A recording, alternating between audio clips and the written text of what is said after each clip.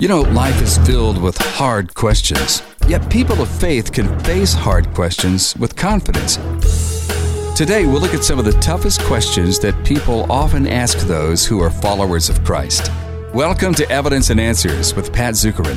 Dr. Zukeran is an author, speaker, and scholar who examines today's worldviews and issues in the light of biblical Christianity.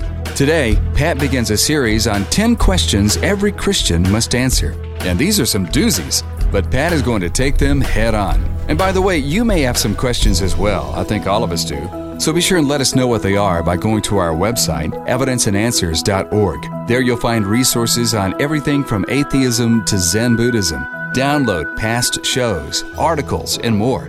And our resources could be a real help, not only to you, but to that friend or family member who may be going through a period of doubt or unanswered questions. And if you have a college student in your life, they could especially benefit from the intelligent, insightful information available at evidenceandanswers.org. So go there today, evidenceandanswers.org. Pat, let's start with part 1 of 10 questions every Christian must answer.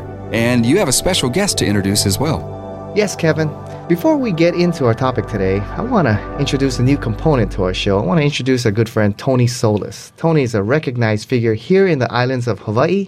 Tony hosts his own very popular local TV show, and he'll be joining me as a co-host here in the beautiful islands of Hawaii. So, Tony, welcome to the show. Oh, thank you, Pat. You know what an opportunity it is to be here with Evidence and Answers. And, you know, today a great show. We're going to be going over 10 questions every intelligent Christian must answer. Pat, we got this from the site godisimaginary.org, an atheist site. And you know, a lot of times when they try to do this, it gives us as Christians opportunity to show that God does exist and through a biblical perspective. So Pat, let's get started. I'm going to start off with this question for you. Number 1, why won't God heal amputees? Yes, you know, Tony, one of my hobbies is to look through atheist websites and read atheist literature and see what the challenges are out there. And this is a question I often get. Now, I answered this question by first opening up with a question. You know, first, Tony, you know, do we as parents fulfill every request our child makes of us? No, you know, not at all, actually. Yeah. Why not? I guess, you know, as parents, they want to do what's best for their child. Right, you know, and we know that children will not grow if we cater to their every want. If every request that they make we answer, we know they will not mature and grow. Secondly, sometimes the child doesn't know what is best. For example, you know, when I was in high school, I wanted to go out cruising every night with my friends. Yeah, like every kid. Yeah, and they were going out cruising every night. And my parents vehemently said no. And we got into a big fight over that because my friends were out cruising every night. Right. Well, at that time, I didn't know what was best. Looking back on it now, I'm glad my parents said no, because all of my friends that went out cruising every night, they did not make it into college, you know, and a lot of them ended up dropping out of school. So I'm glad they said no to me. I didn't know what was best at that time. And it's sometimes only through the struggle that our character and maturity of a child will grow. And just like each one of us, you know, God often holds back from answering our prayer in order for our character and maturity to grow. James chapter 1 says this, "Count it all joy, my brothers, when you meet trials of various kinds, for you know that the testing of your faith produces steadfastness, and let steadfastness have its full effect, that you may be perfect, complete, lacking in nothing." And so sometimes God has to hold back in order for us to go through the struggle, to grow us in our maturity and our character. And as Christians, there is meaning to our struggle. There is a purpose in our suffering. It's to make us more like Christ and to grow us in maturity and character. Now, consider the atheist worldview. Right. What purpose is there in the struggle, in the trials that we face in life? You're going to have to ultimately say it's completely meaningless because we're here by accident. The universe is here by accident. There's no intended purpose for us to be here. We're going to live for just a brief moment here in this vast universe, and then we become extinct. What difference did it ever make that we were here? Eventually, the universe is going to die, and Therefore, mankind will one day come to an end. Yeah, and there's no real answer for that for the atheist who believe in naturalism, right? Where Right. there is no purpose to life. Right. You're just dealt the cards you're dealt with, and you exist for no reason at all. So you're saying then, getting back to the question, why won't God heal amputees? It's not that God won't heal amputees, but his purpose is the big picture that we may not see, but he calls upon us to trust in him for all things. Right, Tony, you hit it right on the dot, And also, a second point to remember, even when God answered prayers, that did not guarantee that people are going to believe and love him. Look at the book of Exodus, where he was doing miracles on a regular basis, and yet no one in that generation except for two people, Joshua and Caleb, entered into the promised land. When it came time, Numbers 14, and God said, go in there and take the land. You've seen all the miracles and the things that I've done. And yet the people said, no, God is evil. He brought us here to get killed. There are giants in that land. And they began questioning the character and the goodness of God. The 10 lepers with Jesus, he healed 10 of them, and only one came back to thank the Lord. So one of the lessons we learn is that power does not produce love. Just because God answers prayer doesn't mean we're going to believe or love him. So there's a greater purpose in there. And as you mentioned, Tony, sometimes God withholds because there's a greater purpose involved there. If God answered all our prayers every time we asked, that may actually be detrimental, as it would stifle the growth of children, and often children don't know what is best. Sometimes there's a greater purpose behind all this. There's two key men in the Bible whose prayers were not answered because there was a greater good for what they had to go through. The first one is Jesus Christ our Lord, God the Son, Matthew 26. He prayed, if there's any way, Father, take this cup from me. Yet God did not answer that prayer. Why? Because there was a greater good being accomplished. Right. The death of Christ bought the redemption of mankind. And there's another one, the great Apostle Paul, 2 Corinthians chapter 12. He said, I prayed to the Lord 3 times that he would remove this thorn from my side. And he said, my grace is sufficient for you. Right. Because that was actually protection for Paul. With the great things that Paul accomplished, his tremendous scholarly ability, the churches that he planted throughout the Roman world, he could have got awfully arrogant. Yet this was a protection to protect Paul from arrogance here. And, our suffering is not meaningless. As James chapter 1, Romans chapter 8, as we see throughout the Bible, those who suffer develop character. We learn the most in our suffering. And those who endure suffering come to be an inspiration for others. The biographies that you read, what kind of people do we read about? Do we read about the guy who had it all, had it easy, made it through life, and retired at the age of 30 and played golf all day? Is that the kind of biography that inspires us and ministers to us? Right. No way. I just read one the other day about a man here in Hawaii, Charlie Wiedemeyer, who was struck with a disease.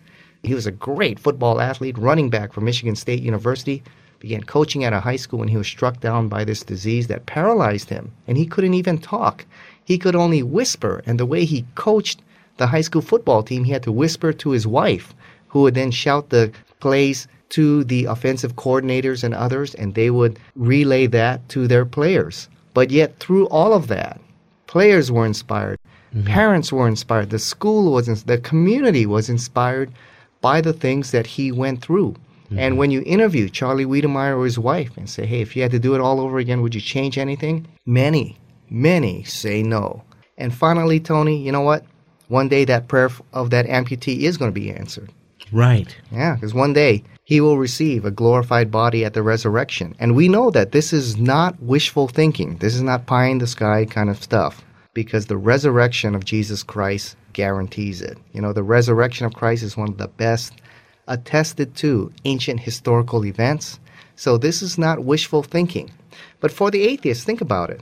This is all there is. You're going to live a meaningless life. You're going to suffer a meaningless kind of suffering and trial. And then when you die, you're annihilated, and that's it. What kind of answer is that to this question here? So if you look at it, the Christian can offer a meaningful answer that makes sense It's got good reason, and it's a message of hope and meaning. What does the atheist, how would they answer this question? Well, No it's hope. ultimately meaningless. Yeah, there's no meaning. There's no hope. There's just no purpose in life at all. And again, as you stated, that one day, that glorious day, the Lord's going to show himself strong, and all amputees and whatever sickness, disease will be gone forevermore. Pat, now moving on to second question here. Why are there so many starving people throughout the world today? Well, this is a classic question of God and evil. If God exists, why is there so much evil and suffering in the world? Once again, you answer this question with a question. You look at the atheist and say, well, what is the problem? And what's the problem? I mean, why is this evil? Ask the atheist. If God does not exist, and for the atheist, why is this an issue? We're a cosmic accident. There's no ultimate purpose for our existence. We live a meaningless life. We die, and that's it. Eventually, the universe is going to die. Mankind is going to die. What difference did it ever make that we were here? And remember, this is only a problem if life is meaningful and there's an ultimate standard of good by which we can judge and say we have fallen short. Hey, by saying there's evil in the world, you're saying there's an ultimate standard of good by which I'm measuring this. And where does that ultimate standard of good come from? That's honestly a huge and legitimate question Yeah. about why people are starving throughout the world today. Exactly. An ultimate standard of moral good implies a moral lawgiver who set that standard. The great scholar C.S. Lewis, as an atheist, he came to Christ later in his life, but he stated this: it was the problem of evil that led him to belief in God. And he says this: as an atheist, my argument against God was that the universe seems so cruel and unjust. But how had I got this idea of just and unjust? A man does not call a line crooked unless he has some idea of a straight line. What was I comparing this universe to when I called it unjust? So the problem of evil actually boomerangs right back into another proof for the existence of God.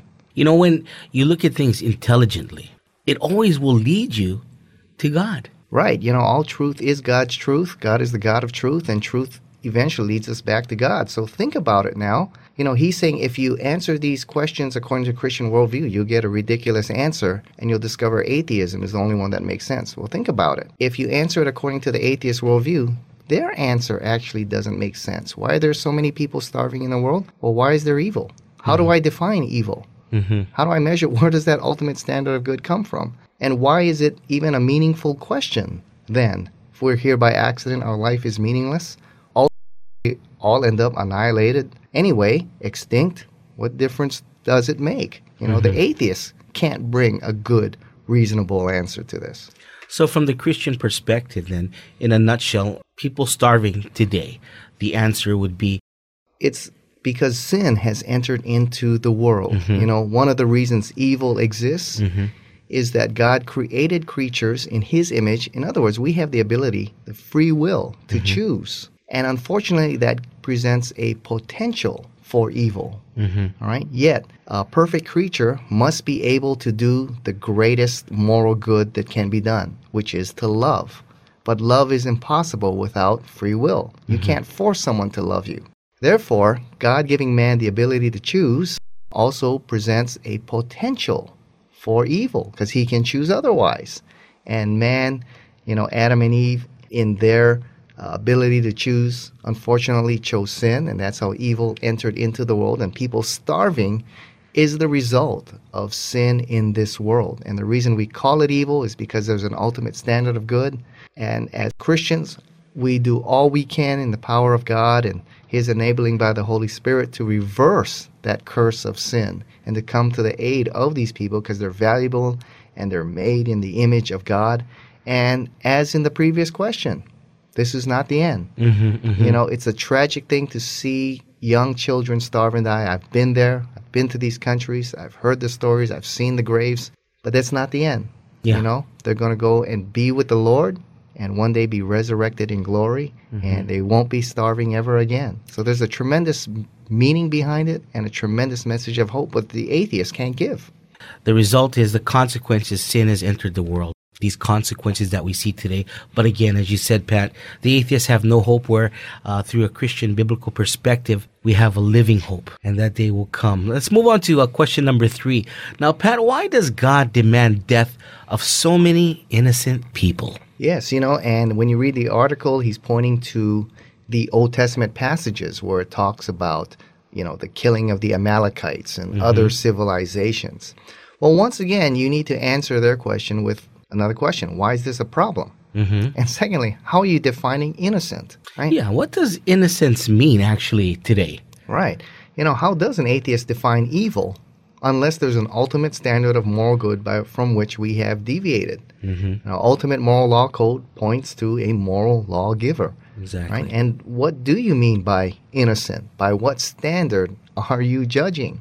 Once again, you're pointing to an ultimate standard of good, which implies a ultimate moral law, which comes from a moral lawgiver. So that poses a problem for the atheist. Why is this evil? Isn't survival of the fittest what it's all about? One civilization is more fit to survive than another, so wipe out the others. Isn't that the course of nature? Isn't that what nature does? Why is this a problem?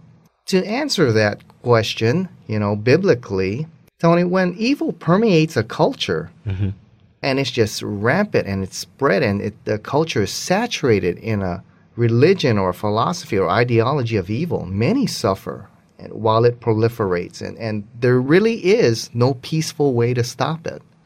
For example, Nazi Germany was thoroughly saturated in an evil philosophy. And many not only outside the country, but also within the country were suffering as a result. And to allow it to proliferate and spread throughout the world would have been a greater evil. However, to bring Nazi Germany to an end, that evil empire to an end, would be very costly, even to innocent lives. So in the case of the Old Testament here, just like Nazi Germany, nobody questions the European coalition and America in stopping Nazi Germany. If we had just sat back and said, oh, well, we don't want to take any innocent lives, so we'll let this continue, would have been a greater evil. And so everyone commends the Allies in the U.S. for stopping such an evil force throughout the world. And in the case of the Old Testament, you've got a similar thing. The things that Israel came upon, some of these nations were just saturated in evil of a false religion. And citizens within these nations were suffering. For example, they were practicing child sacrifice. Molech, the statue in which there's several statues that I've read about from the archaeology they have discovered. Some of them saw Molech. The hands of Molech were outstretched like this, and the hands were heated until the stones turned red, and then you place the baby in the hands, burning the baby to death. The other one is that the hands are in a more upward angle, and you put the baby on the hands and he kind of rolls right into the fire. And so the people in the civilization were suffering as well. And to allow this kind of religion to spread and proliferate would have been a greater evil. Now, unfortunately, to bring it to an end would be very costly, and God used the nation of Israel as a tool of judgment upon these nations. And so the entire civilization needed to be wiped out. So it was not only an act of justice, but of mercy as well. Think about it. Children growing up in this culture would have succumbed to that false religion. So in a sense, it's also an act of mercy because they do not reach what we call the age of accountability. And so they are spared that judgment.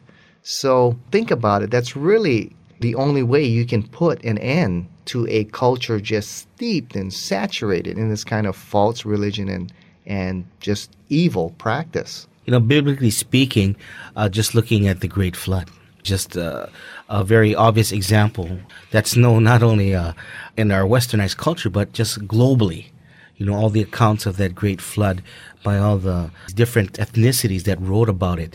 And so, it is true. God does have judgment to sever this cancerous situation. Something has to happen, and God does it, as you said, Pat, for reasons of judgment, yet of mercy. Right, and it teaches us, the unfortunate consequences of sin, and we can't take sin lightly because eventually the judgment of God does come, whether through reaping the consequences of our sin or his divine hand bringing evil practices and ideologies to an end. And unfortunately, yes, many innocent do suffer. But to let it proliferate would be even worse. Well, I tell you, let's move on to the next question here. This is a good question. It's asking, why does the Bible contain so much unscientific nonsense? Yeah, and he lists a few examples: creation in 6 days, a worldwide flood, Jonah and the whale, Adam from dust, on and on.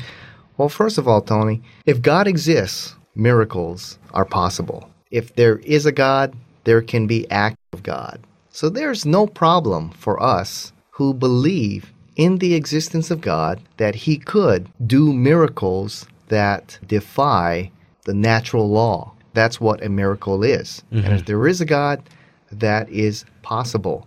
If you don't believe in God, as these atheists do, then everything must function according to natural law. But if there is a God, then there can be acts of God. And there is good, strong, compelling evidence that God exists. Yeah, that's a good point.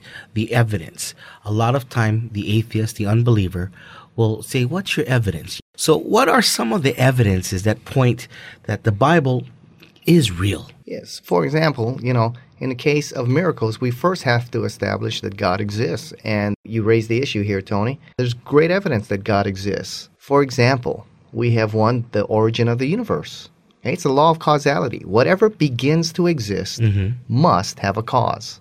Now, science has shown that perhaps the greatest miracle has occurred. The universe came from nothing. It's called the Big Bang. Okay? What was there before the Big Bang? Well, scientists admit nothing. Time, space, matter, all began with the Big Bang. It's called the cosmological argument. It uses the law of causality. Whatever begins to exist must have a cause.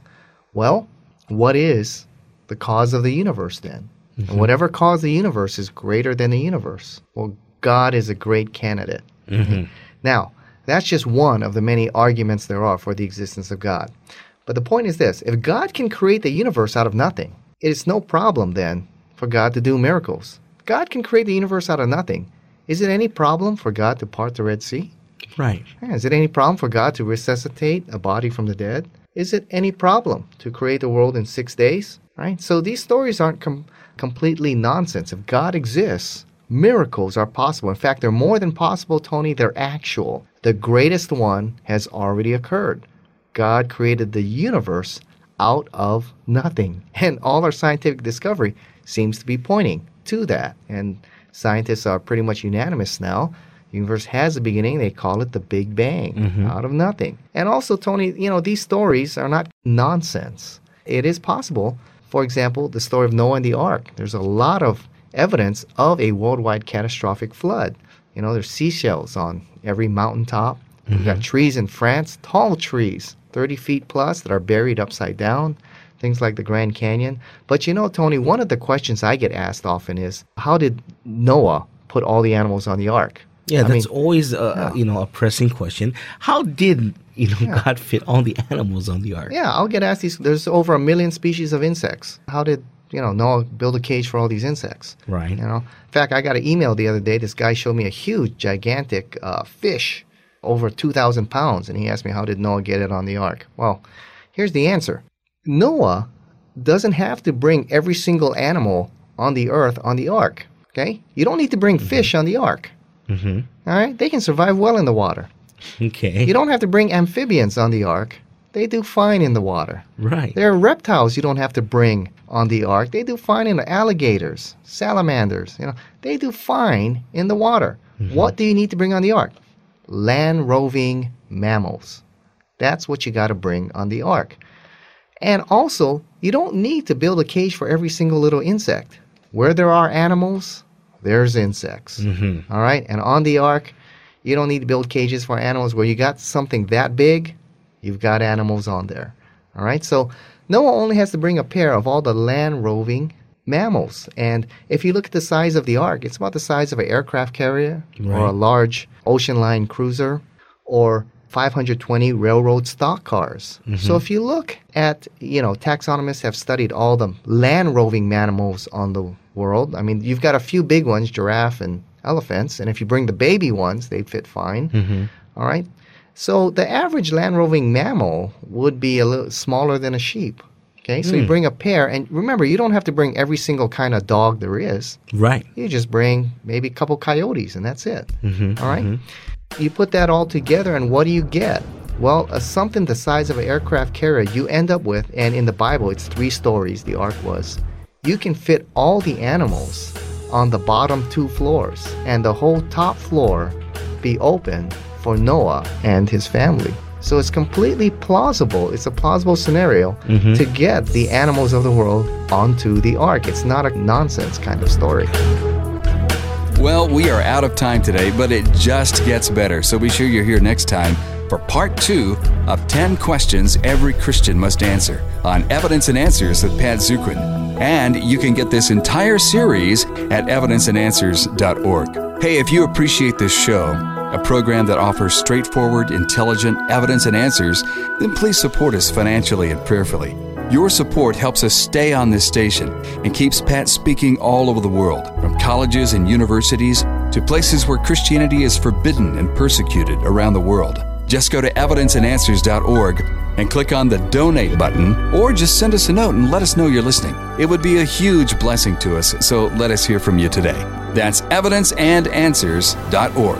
I'm Kevin Harris. Thanks for being here, and we'll see you next time on Evidence and Answers with Pat Zukeran.